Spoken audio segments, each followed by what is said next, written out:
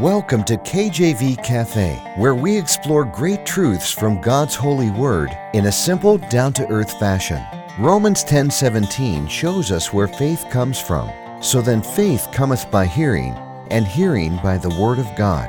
Let's grow our faith together in the cafe today.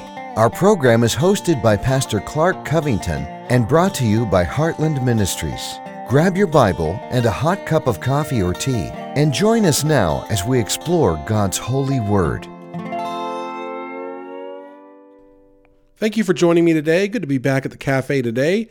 I have a wonderful message here on God's love for us and how it affects us or it doesn't affect us. And you say, well, why is that wonderful? Because it's wonderful when we learn how much God really loves us and how deep that love relationship goes.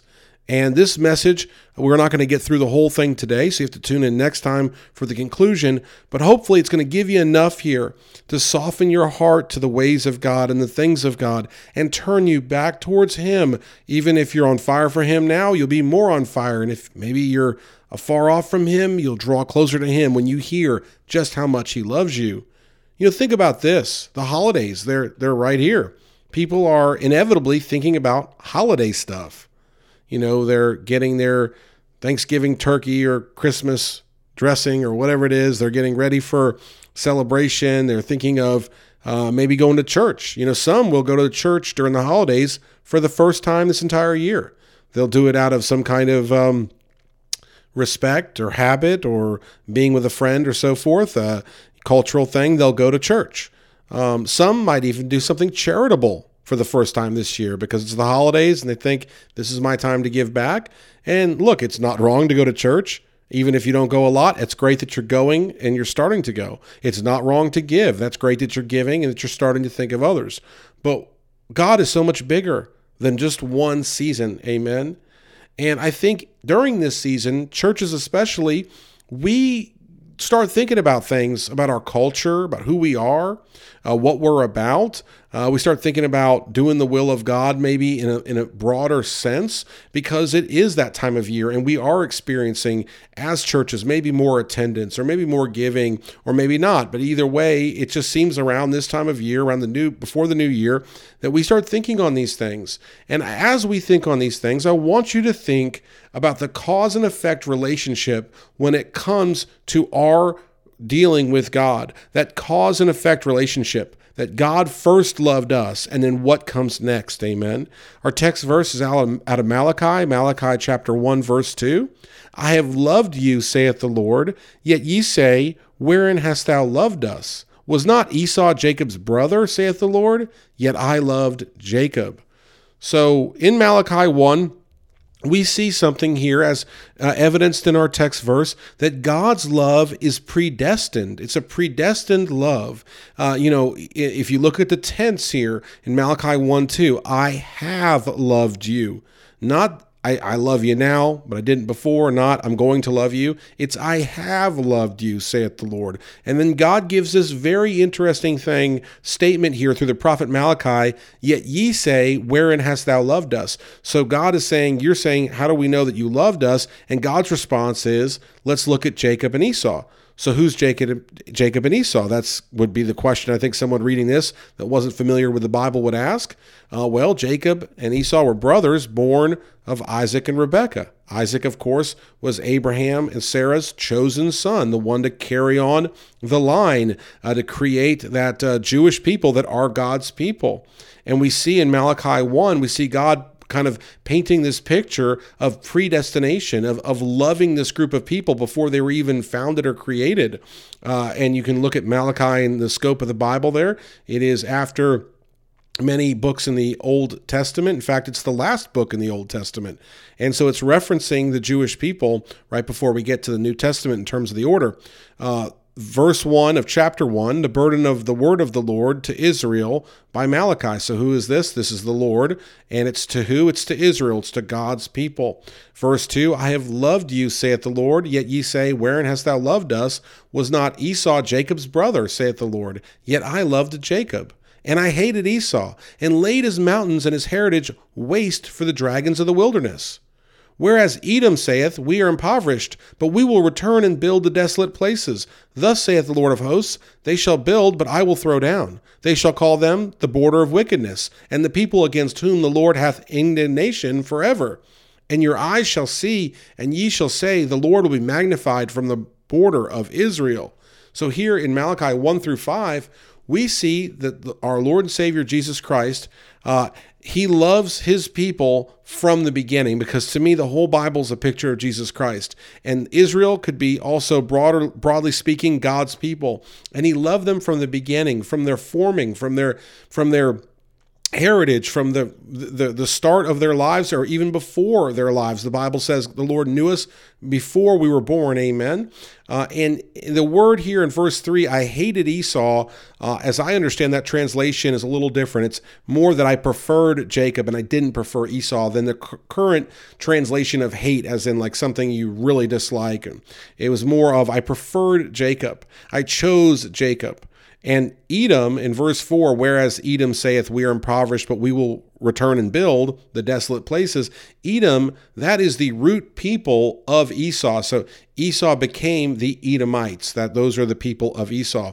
And so God is saying here, people, they're ignorant. They think that God's on their side when he's not. And they say, hey, we'll return, we'll build, we're going to be okay. And they're fooling themselves. And in fact, Israel will be the one that will be magnified because the Lord has chosen so. And so we see this idea through Malachi 1, verses 1 through 5, of predestination, of God writing to his people saying, I predestined you. And he brings up this controversial idea that I chose you over this other. Now, when we look at that, that's very warm. It should warm the heart of the Christian, and it could make the unbeliever furious. Because the unbeliever, those that don't believe in God, would say, oh, who are you to say that God makes a preference or a choice? But in the book of Malachi, through the prophet Malachi, the Lord speaks clearly that he does make a choice, and that God's people are chosen people, that Israel's a chosen people. And we understand here that, look, God wants all to be saved. There's scripture on that he desires all to come to repentance, all to be saved. He sent his son that all in the world could be saved, but not all will be saved. And so we have to understand that they won't be saved. And the reason why they won't be saved is because they have a hard heart, because they're wicked. And in the scripture, we learn that when you have a hard heart and when you're wicked, God won't reveal the true path to salvation to those people and soften their hearts to be saved, because he doesn't want that sinner in his heaven, because his heaven is holy. And so it's not that God decides who's going to be saved and who's not. It's that God knows, he foreknows who will accept that free gift of salvation out of the right heart, out of the right mindset. And look, it's a doctrine that even a preacher can struggle with to understand predestination. And I believe, I preach to everybody, and I believe anyone can be saved and everyone should be saved, and nobody is too good to not be saved, and no one's too bad that they couldn't be saved. I hope that all made sense. I believe we are all eligible. The Lord will forgive. I believe the Lord gets great glory when he saves unconventional people. I'm an unconventional person. I grew up in a broken home, a broken upon broken home, and statistically I should be in prison or something. I had all kinds of developmental issues growing up. I had all kinds of problems, anger and all of this, and I was rebelling and all these things. And I believe it brought God glory to save someone like me. And someone in my past says, oh, what's old Clark up to? And they look me up and they say, that man's a pastor? That man's on fire for God? That man's on the radio? They wouldn't believe it, because it's only of God. He gets all the glory, because clearly that never would have been me otherwise. So God, I believe he relishes in saving those that many would think wouldn't be saved. Amen. But at the same token, he's very clear that he has a predestined love for those that are his, for his people.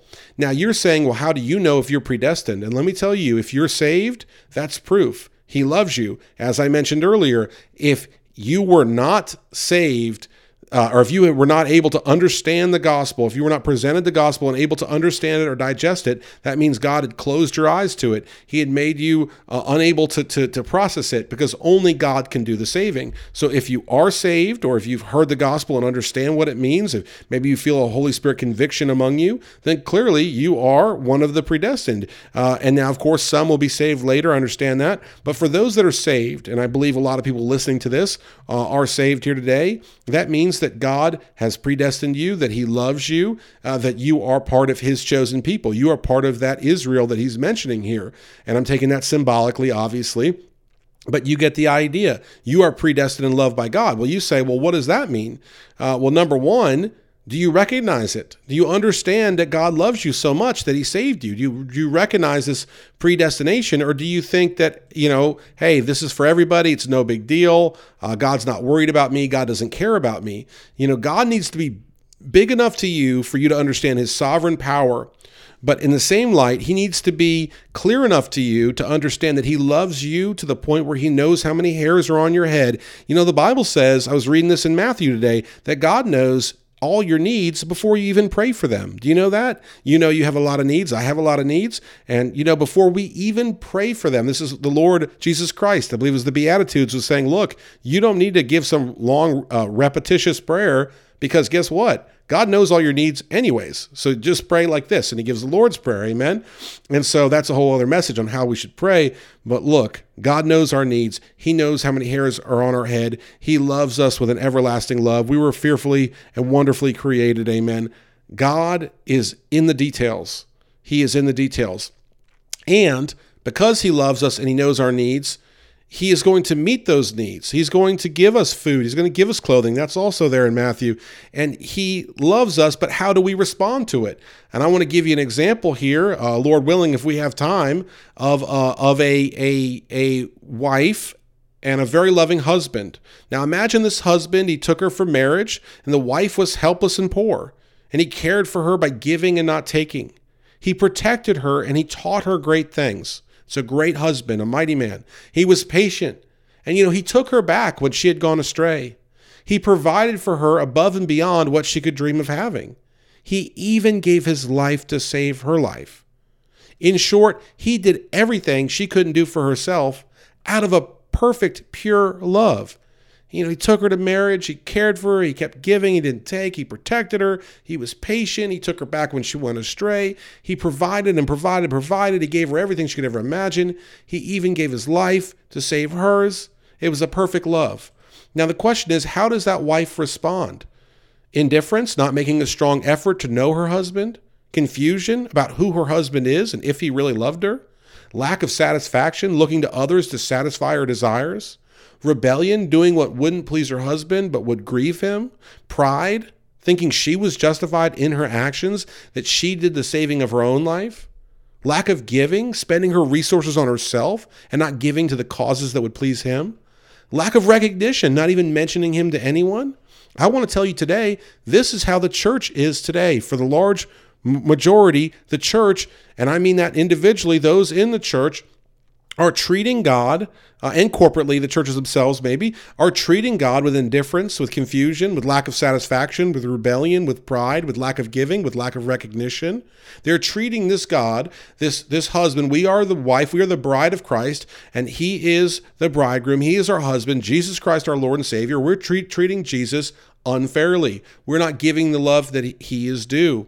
And we need to think on that, and we need to turn back to God in these last days, and we need to recognize his love is this everlasting love. And it's important to look at this in the scope of eternity. Look, for eternity, we will worship and praise him, the saved will. So why not get started now by understanding how deep and powerful that love is? And when we gain that understanding, we'll be faithful to him again, and he'll be faithful and just to forgive us our sins and allow us to have close fellowship with him.